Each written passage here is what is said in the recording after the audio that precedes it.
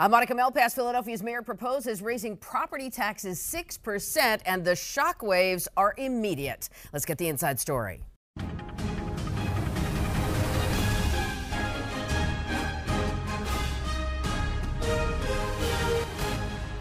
Good morning. Welcome to Inside Story. I'm Monica Malpass, and let's meet our insiders this week. They are A.J. Raju, attorney. Welcome back. Morning, Good to have you again, sir. Ed Trzanski, foreign policy analyst. Always nice to see you, Ed. David Dix, governmental affairs. Good morning to you, sir. Thank you for joining us. And we welcome a new panelist, Liz Priete-Havey. She's attorney and GOP party chair. And welcome. We're so glad to have you as well, Liz. Thanks for having me. Absolutely. Let's talk about Mayor Kenney's proposal.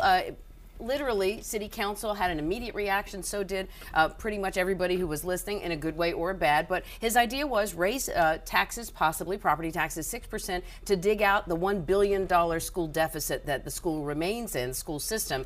And so, of course, that's important for our children in the schools. But almost everybody else said, wait a minute. And what was your immediate reaction? It seems like another tax on the poor. I mean, we live in the largest, poorest big city in America, and to levy a tax on real estate on an already, squeezed population on taxes, I think it was the wrong move. I heard a lot of members of council kind of speak out pretty fervently against it as soon as the budget address was over. And given the fact that we've now had a cigarette tax, a soda tax, and now a real estate tax, all coupled with AVI not just a couple years ago, I think it's really burdensome on the poor people. It would be the 5th property tax increase in 9 years if it passes. So what was your reaction, AJ? Well, I mean, it's not just the real estate tax. You also have the realty transfer tax will go up to 4.35 already. The highest in the country will go up to 4.35. The reduction of the wage taxes will be slowed down. That will generate around 400 or so million over the next 5 years.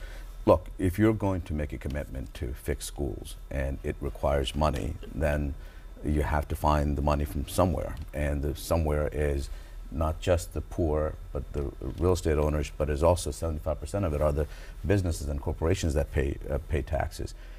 The problem is, with all of that is, I understand we have to pay the bill. We're not collecting delinquent taxes right now from folks who are, so this is a sucker tax by the corporations and the poor folks who are actually paying. But what about those who are not currently paying? What about making government more efficient? Net, this government is supposed to grow by 4 to 5%. I think we need to tighten the belt, starting with the government first, find efficiency, find job-creating policies that attract folks into the city. And that's a long-range fix. So the school superintendent the long says, range, we've been talking about for the past 20 years. Long range can be now so that we start having immediate impact soon. Because to their credit, the schools say they've cut everything they can possibly cut. Next time they're going to have to cut, it's going to be into the bone, right? It's going to impact the 202,000 students in a negative way, more so than it even has. Liz, where are you at on this? Well, I don't believe that. I think that until you have meaningful reform, if you seek efficiencies, you look at the the schools are put into silos, like this union here, this union here, this union here. People don't work together. And until you actually do that and you start kind of from scratch and put the kids first, I don't think any taxes, any more money that they throw at the schools are really going to fix the problems. The schools are going to have all the same inherent problems that they have now. And the likelihood this is going anywhere? I mean, Darrell Clark says this is aggressive. It will hurt the poor, as David mentioned. Yes, I think aggressive is code language for we're not interested. And it may happen in some form. I think AJ's right about the non-collection of taxes. Alan Dom, city councilman, has been very outspoken on that point. It's much more likely that they will try to do something about the 10-year tax abatement rather than punish not just the poor, but the elderly. That's right. People who are on fixed incomes, who are homeowners, who have paid time and time again. Right. But back to the point about the schools, it's frustrating that in every other walk of life, we look for innovation. You hear this word disruptor. We're going to change the model. We're going to find a different way to do things. And in all of that, choice is embedded within the disruption, within the implementation of new technologies, except for education. You're not seeing enough disruption there? No, it's the same system. You do the same thing over and over again. After a while, you're providing a new illustration of Einstein's definition of insanity. You do the same thing over and over again. the same outcome. Think you're going to get a different Right. outcome, and you Right. don't. But disruption has kind of been the norm with the Philadelphia School District. We had an elected school board. Now for 17 years we had an SRC. Now we're saying we're going to scrap the SRC and go back But to not So a that's a choice. change. That's a Go back to- governance issue. That's not a governance choice issue, but that volatility has not allowed for the type of stability that a school district But the you know, size of Philadelphia can we needs. make a long-term macro point? We tout this region for eds and meds and arts and culture, things that were built around 200 years ago, not of our doing. Most of it, when you look at eds and meds, they're really an export business. People that graduate from Wharton, the best and the brightest, leave. They don't really come here. That's the Cuban cigar. The rest of us are Cuba. We're still driving the 1950s car. That's West Philly, that's North Philly, etc. The reason why we're still the same Cuba and then the Cuban cigar is the export is because we have the same policy again and again. Every 4 years, we have amnesia, and we get sold a promise, and then 4 years later, we forget, and then 4 years later, another new promise, and we just keep kicking the can down the road. So you have to have a long-term policy discussion about how do we become more attractive. By being the most taxed city is not the most attractive way to attract companies. To let the greatest talent coming out of Wharton and Jefferson and Penn Medicine and Brain others drain, leave right. is not the way to go. We are right now just reshuffling the decks on the Titanic. That's not the policy that we ought to be proud And of. by the way, with Amazon looking at cities where they're going to put their headquarters, if they hear this budget address and they hear that litany of taxes, they have to wonder what's Well, going you to have happen. to. if Well, they I do. do applaud Mayor Kenny for taking on the big problem and saying, "Put it on my back. I'll be held accountable." That part I actually admire, And I- taking it I away do from see- I all do the see guts citizens there. of the rest of Pennsylvania who have been griping that their tax dollars are going, from Scranton and out west are going to pay for the Philadelphia schools. Those state representatives and state senators have heard people complain for years about that. So I That it's agree just with a you. bottomless pit, in Right. their opinion. Exactly. I'm So I kinda- applaud the mayor for taking this on. Yeah, absolutely. Yeah, I'm kind of surprised that a mayor that's been so politically adept throughout his years as mayor and on council didn't count to 9 on this one. To have a budget address that was so drastic and not have gotten the support on council or even among the city controller was a little thing. But David, we knew this was going to happen because the moment we said we're going to put full control of the schools back in the hands of a locally provided school board. Sure. You He's had to pay the responsible now. bill. Yeah, Right. he's So responsible. this is the tyranny of mathematics that's coming in. And the question is, can you grow your way? Can you grow the economy so that you get more revenue? Yeah. Or do you keep on taxing what you have left? And the taxation of what is left over means you're going to have less and less of it, because smart people do not go in places where they're going to be dinged with taxes every couple years. And Well, speaking of unfortunately, taxes, poor the- people don't have the leverages to up move, and leave. to up so and they're move. stuck with this burdensome tax bill, and I think that's something that we have to keep in mind in the largest poor city in America. Speaking of taxes, the soda tax has not produced exactly what was projected. I mean, it's close, 85% of what was the first projected revenues coming into the budget, but 1.7% is what it's providing to this $47 billion budget of $4.7 billion. And so they have lowered their expectations for next year, meaning fewer seats in pre-K, not the universal pre-K that had been hoped, fewer new schools, that kind of thing. So that's another ding, if you will, because if one area is not bringing in the revenue you hoped, you're going to have to make it up there again. And I think it's an efficiency thing, to AJ's earlier point.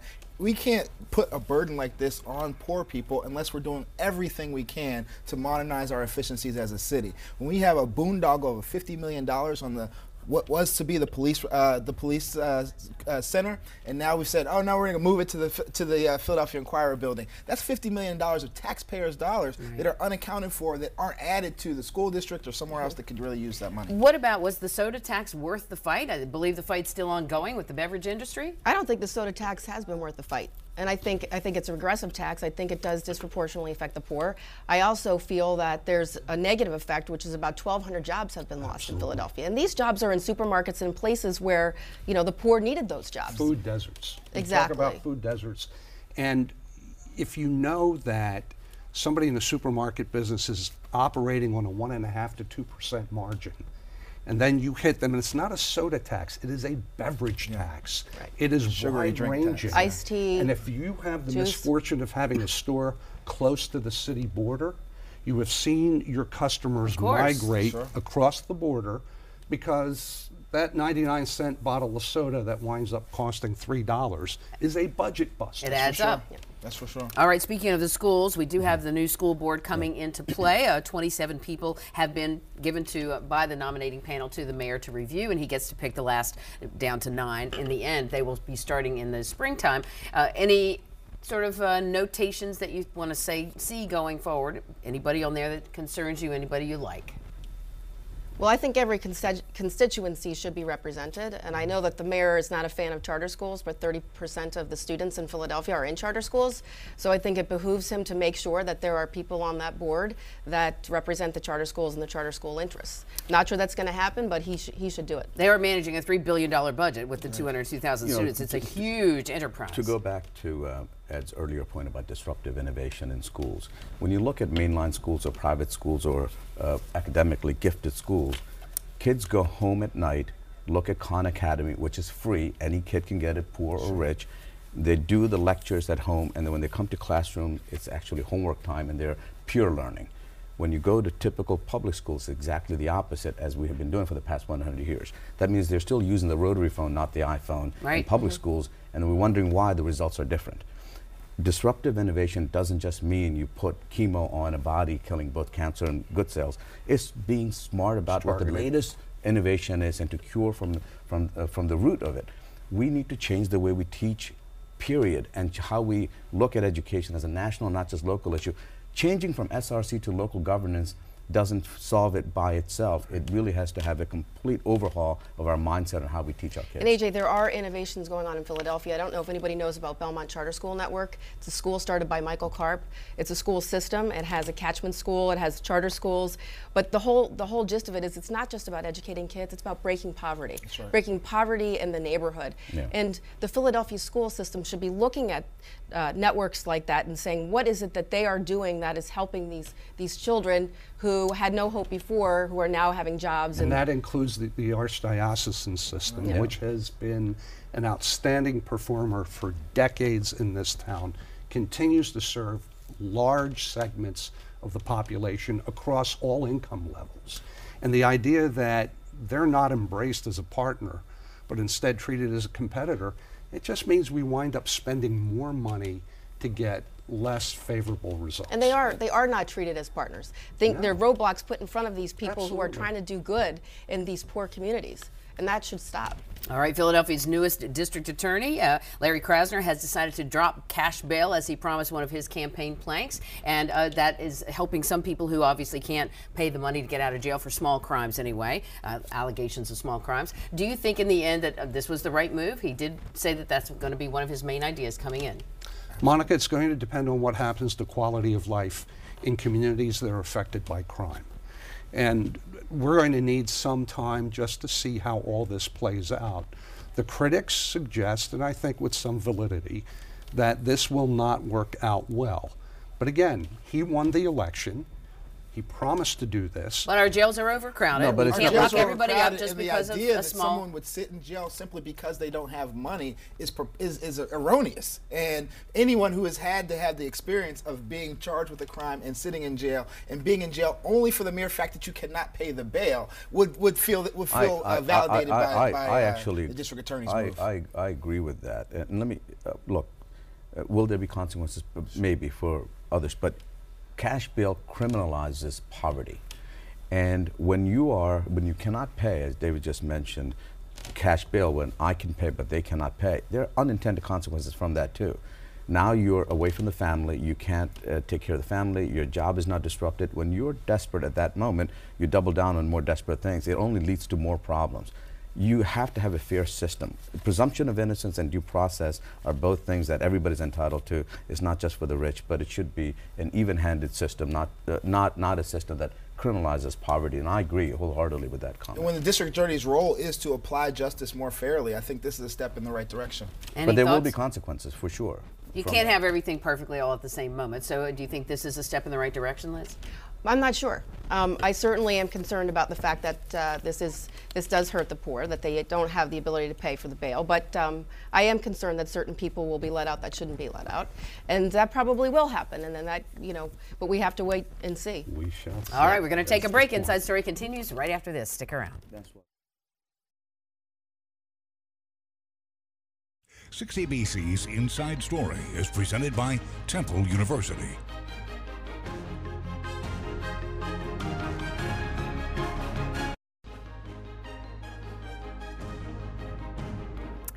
Welcome back. Pennsylvania Congressman Pat Meehan is not running for re-election in the Delaware County area, but numerous people are coming in to put their names in the hat. Do you think there's a front runner who's emerging, somebody that you like? Not who I like particularly, but there has to be a front runner, the man with the most cash. Rich Laser seems to have monopolized this, particularly that congressional district, in terms of the cash. I've heard rumors of 3.5 in an independent expenditure with 1.5 on the campaign side. That dramatically outdistances them from any of the competition, particularly if there's 10, 11, 12, 14 candidates. And now with the more Democratic leaning demographics there because of gerrymandering changing up the map, there will be a change, don't you think? I agree. I mean, I think he summed up the analysis as succinctly as he could. But I agree. The person with the money wins in elections, and because you have more name recognition, because you can spend more on ads, and it's going to be a sprint between now and, what is it, 3-month Right. sprint. Yeah. You can't raise more money if you already have a $4 million war chest. But the unfortunate thing is now that the district has been redefined, it's not a competitive district anymore. So the race now is only between Democrats. And it really should be, I think that the district was better served before when you had a real race. You may disagree, but there was a race between a Republican and a Democrat before. So now it's just an internal race, and it's the kind of the gerrymandering and the judicial mandering that the Supreme Court did has now changed that to being a +13, which means it's virtually unwinnable by a Republican. Yeah, but which is unfortunate. I still love to see a Republican get in that race. When you have a new district, you have an opportunity to introduce yourself to the constituents, and everybody is new for this district.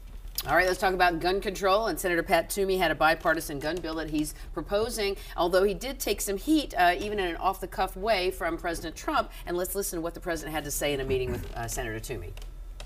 We didn't address it as president. Look, I think why? Because you're afraid of the NRA, right? That comment came because there was a similar bit of gun legislation that was proposed in 2012 with Senator Toomey, and it did not pass. It did not also include lowering or raising the gun ability to buy guns from 18 to 21 at the time, and now they're trying for that. What did you make of it?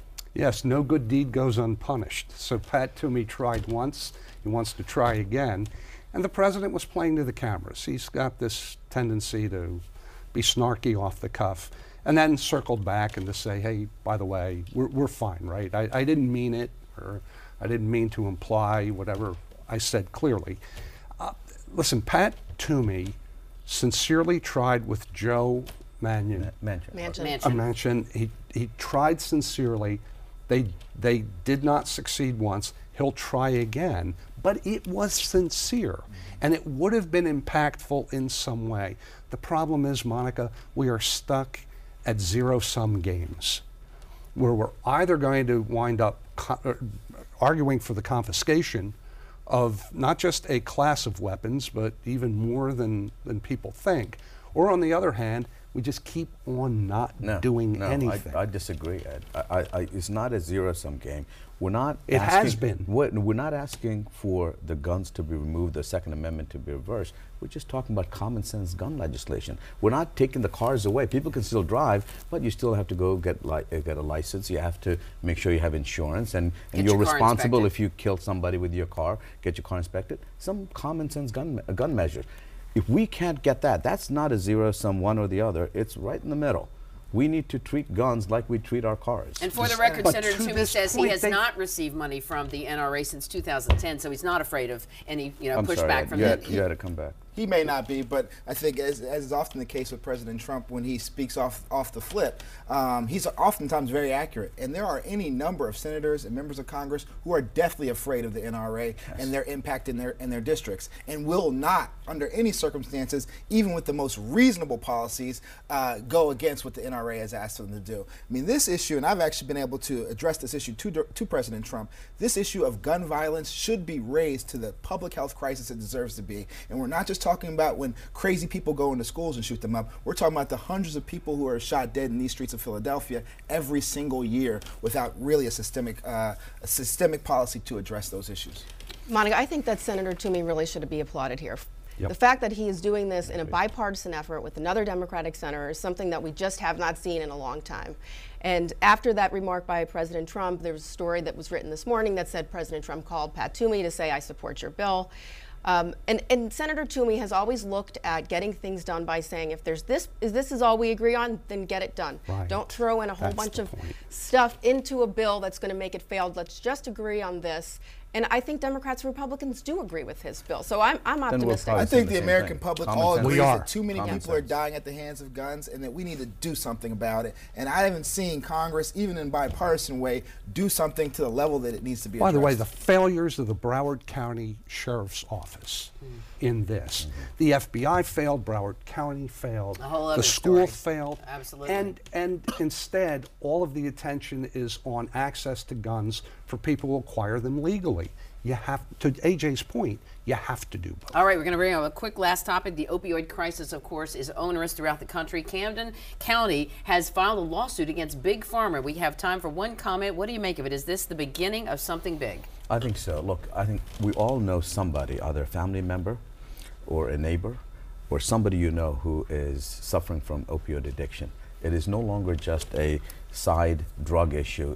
Grandmothers to all races, everybody has it. Somebody's responsible. We're the most drugged country in the world. Pharma companies, doctors, we're all responsible for this. And I think now, finally, we're waking up to probably the largest drug epidemic in our history. All right, we're going to have Inside Stories of the Week. Take a break and be right back. Stick around. 6ABC's Inside Story is presented by Temple University. Time for Inside Stories of the Week, and let's start with David. Yeah, with Congressman Brady pulling the West Philly walkaway and giving up his district to any number of districts through the redistricting, we have a number of candidates who are now challenging incumbents. Notwithstanding the 5th district where you have Richie Laser, we've already discussed, but in the 2nd you now have a Kevin Johnson challenging Dwight Evans. I think it's going to be a challenge for him. Dwight Evans has 40 years of incumbency, whether it's at the State House or now as a congressman. So, like, you really want to have yourself prepared before you take on a challenger like that. Also, Brendan Boyle now has 40% more African Americans in this district, so I would expect a lot of challengers to get in that race as well. All right, Ed. Monica, Admiral Mike Rogers, the chair or the head of the National Security Agency, was asked by Congress, why don't we hit the Russians back for all of the cyber misbehavior? His answer was telling. We might want to hit back, but we have to be careful about retaliation. Putin would take things very hard, very fast. We don't know what the net effect would be on all of our lives if the Russians were to do that. All right, AJ. A postscript to David's Inside Story. One of the challenges to Brendan Boyle will be Bill Green, a former city council member, as well as the chair of the School Reform Council, a fighter. And my understanding is that I think he will be the endorsed party candidate, not the sitting incumbent, which is Brendan Boyle. Interesting. All right, Liz. Well, this week in a lawsuit, Al Schmidt, who's the city commissioner in Philadelphia, revealed that he found 100,000 non-U.S. citizens on Pennsylvania's voter registration rolls. That's unacceptable, and that can sway an entire election. If you look at Donald Trump, who won by 44,000 votes, 100,000 people who are on the voter rolls who are not supposed to be should be taken seriously by this governor, and I hope that he really does look at it and he cleans up the rolls. All right, thank you for your Inside Stories, and thanks so much to you for watching. Hope you have a great week ahead, and we'll see you right back here next Sunday morning.